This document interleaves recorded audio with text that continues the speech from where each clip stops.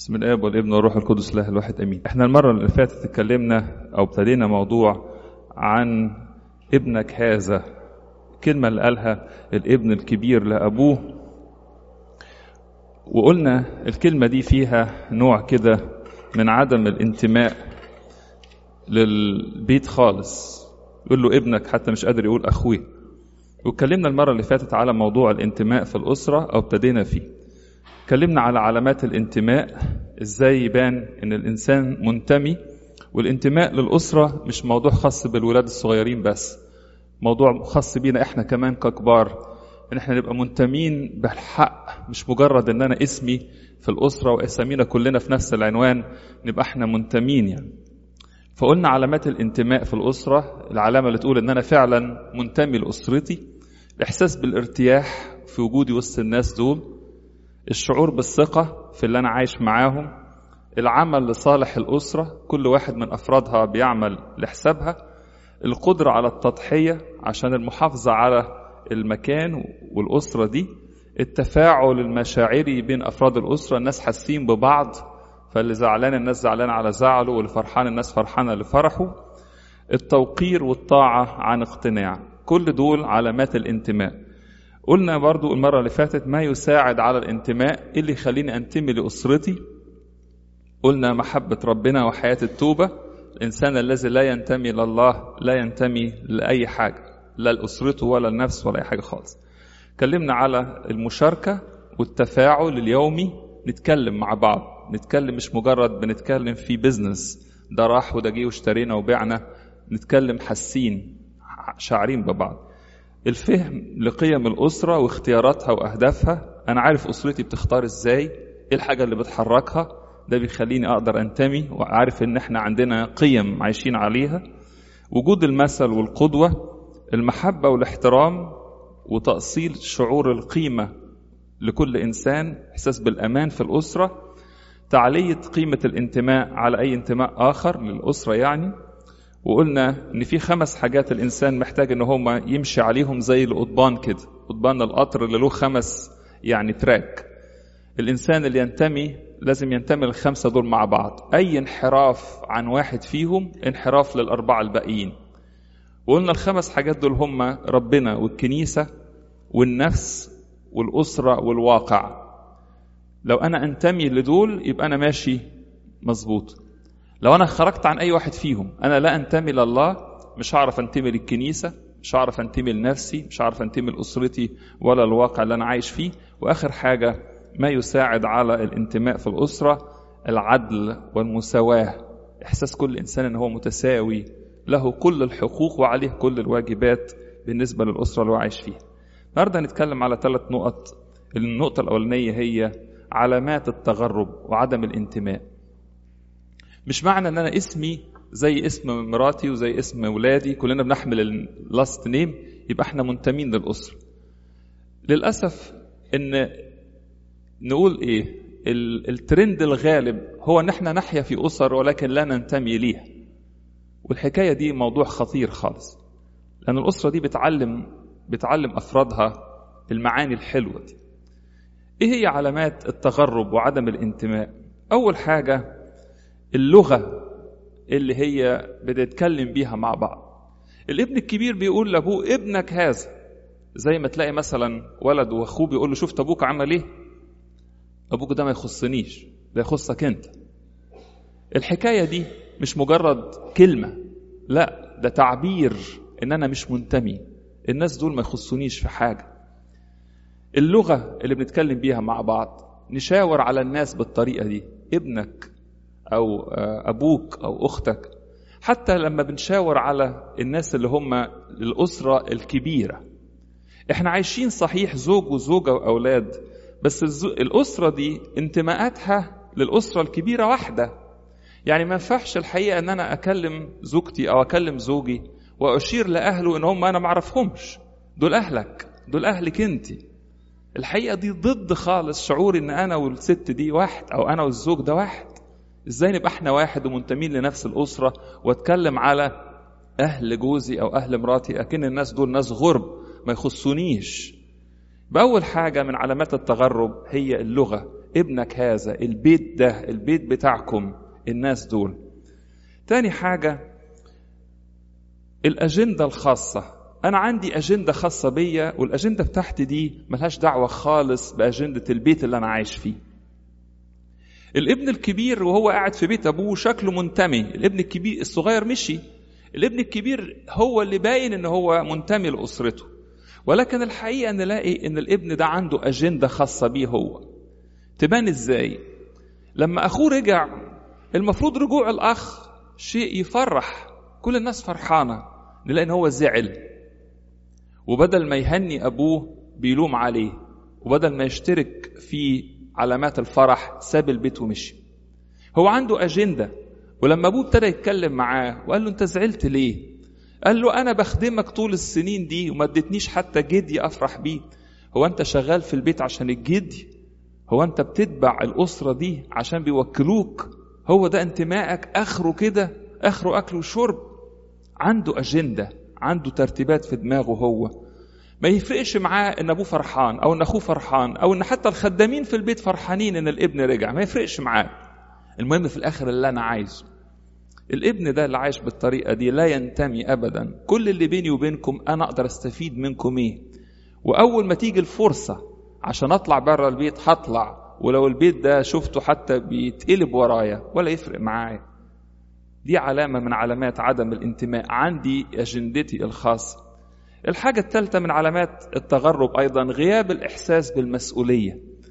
أنا مش مسؤول، مش موضوعي، مش قصتي يعني. فاكرين لما ربنا سأل قايين قال له أخوك فين؟ قال له إيه؟ أحارس أنا لأخي؟ هو أنا مسؤول عنه؟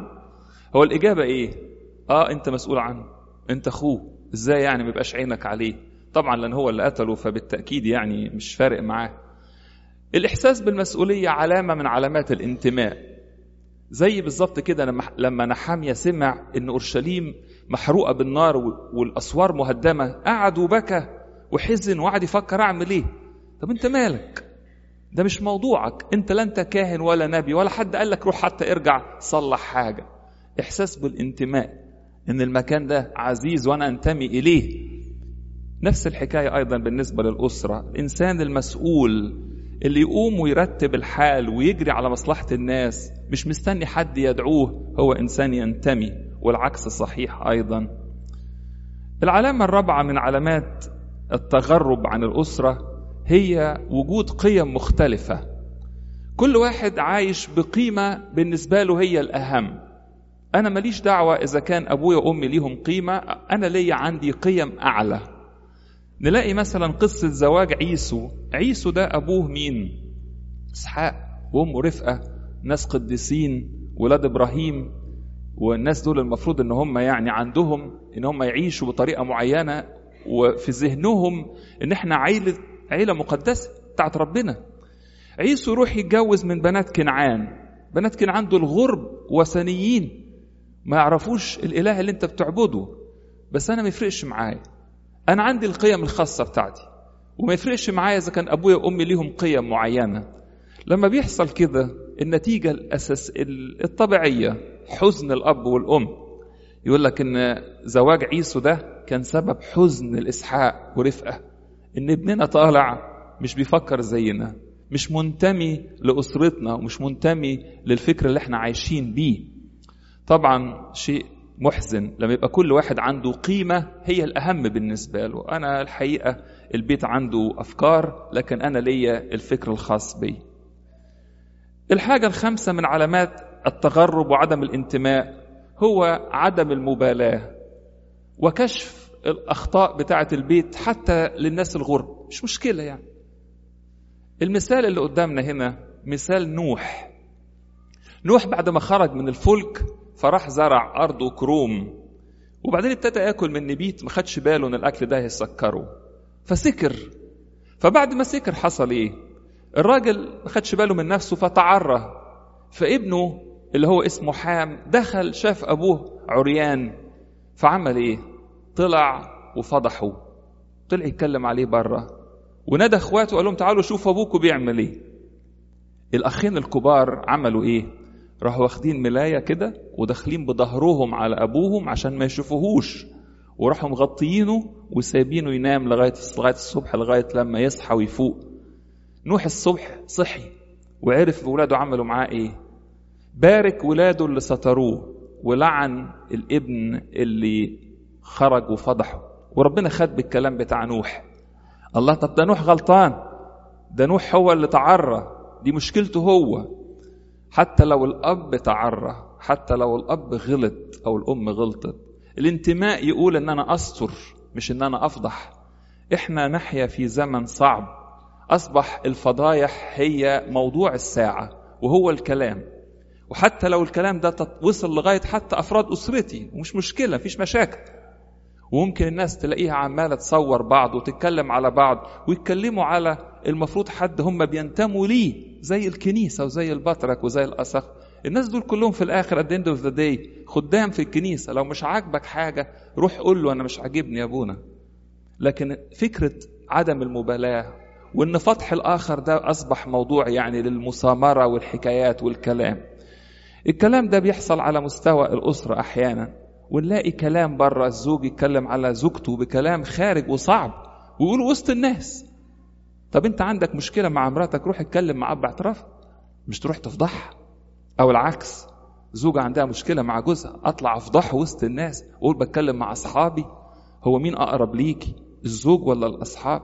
ولما تتكلمي عنه تتكلمي عن ضعفاته او تتكلمي عن الحاجات اللي تصغره وسط الناس، هل ده نوع من ان انا عندي مشكلة وشكوى؟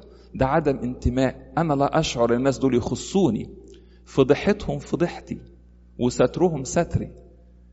يعني حاجة نفكر فيها كده تحصل للأسف في الزمن الرديء اللي احنا بنحيا فيه. العلامة السادسة من علامات التغرب هي تغليب المصلحة الشخصية على حساب مصلحة الأسرة. مصلحتي أنا عايزي بعد كده، طب احنا مش هنقدر، طب انت لو انا جبت لك اللي انت عايزه ده واللي انت عايزاه ده مش هنعرف ان احنا نصرف على، ما يفرقش معايا. انا يفرق معايا مصلحتي انا ان انا اعمل كده، حتى لو انت اتأذيت او انتوا اتأذيتوا او كلكم اتأذيتوا. الحقيقة انا شايف ان هو اهم حاجة في الموضوع هو مصلحتي الشخصية. الحاجة السابعة من علامات التغرب الانسحاب. على فكرة مش معنى ان احنا عايشين مع بعض في نفس البيت معناها ان احنا منتمين لبعض خالص. احنا ممكن نبقى عايشين بس احنا منسحبين خالص. الطلاق يا احباء مش مجرد ورقة في المحكمة او مجرد ورق بس بنثبت فيه ان احنا مستقلين عن بعض يعني ماديا، او ورقة بناخدها من الكنيسة عشان خاطر ناخد بيها تصريح زواج مرة تانية. لا، ممكن نبقى عايشين جوه البيت بس احنا منسحبين واحنا متطلقين من بعض خالص، لا ننتمي لبعض بأي شكل من الاشكال، منسحبين نفسيا ومشاعريا حتى لو احنا عايشين في نفس البيت، مش دريانين ببعض. الناس عايشة كجزر، جزيرة جزيرة جزيرة جزيرة. الولاد بيعدوا الوقت عشان يخرجوا من البيت، مستنيين اليوم اللي هم يطلعوا ويخرجوا ويروحوا الجامعة اللي هي تبعد عن البيت 1000 ميل، حتى لو الجامعة جنب بيته مش مهم، خلينا نروح أي حتة بعيدة.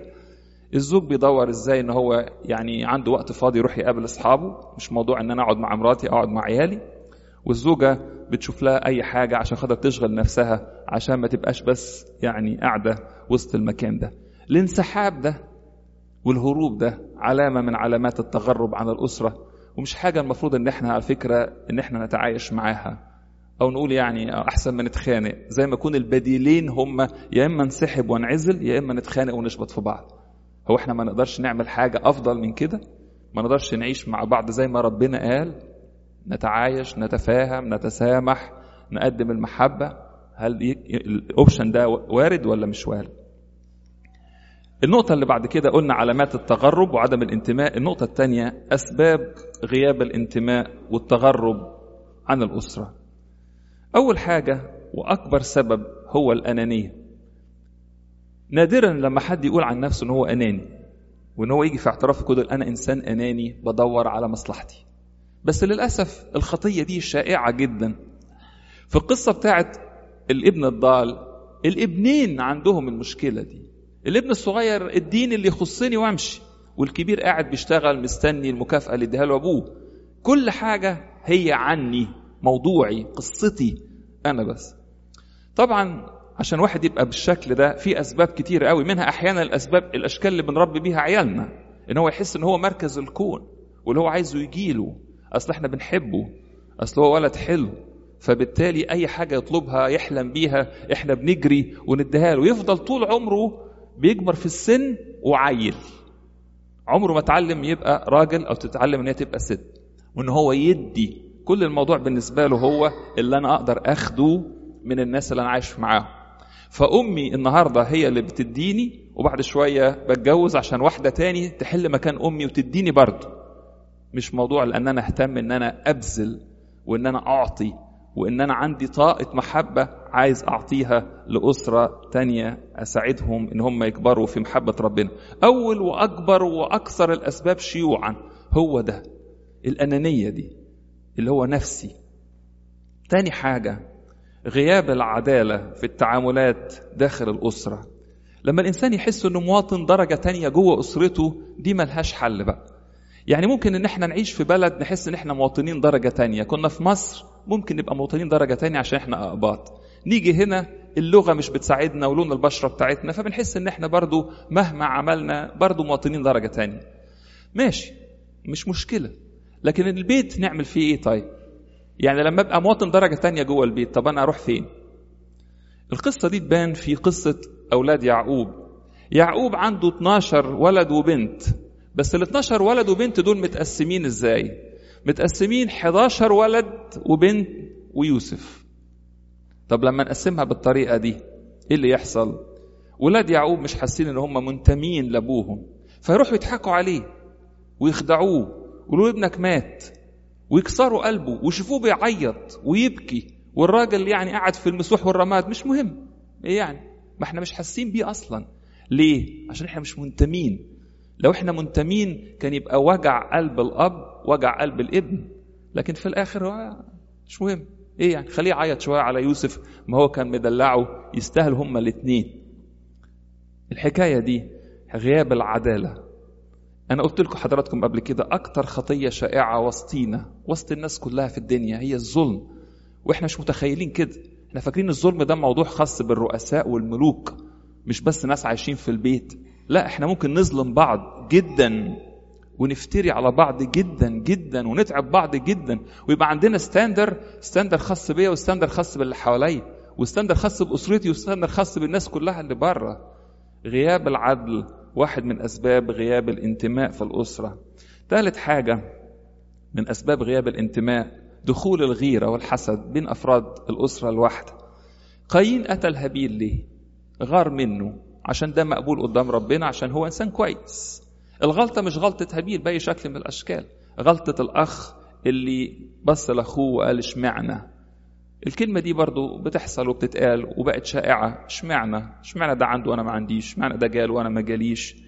الحكاية دي بقت كلمة من الكلمات يعني السائدة في الزمن اللي نحيا فيه.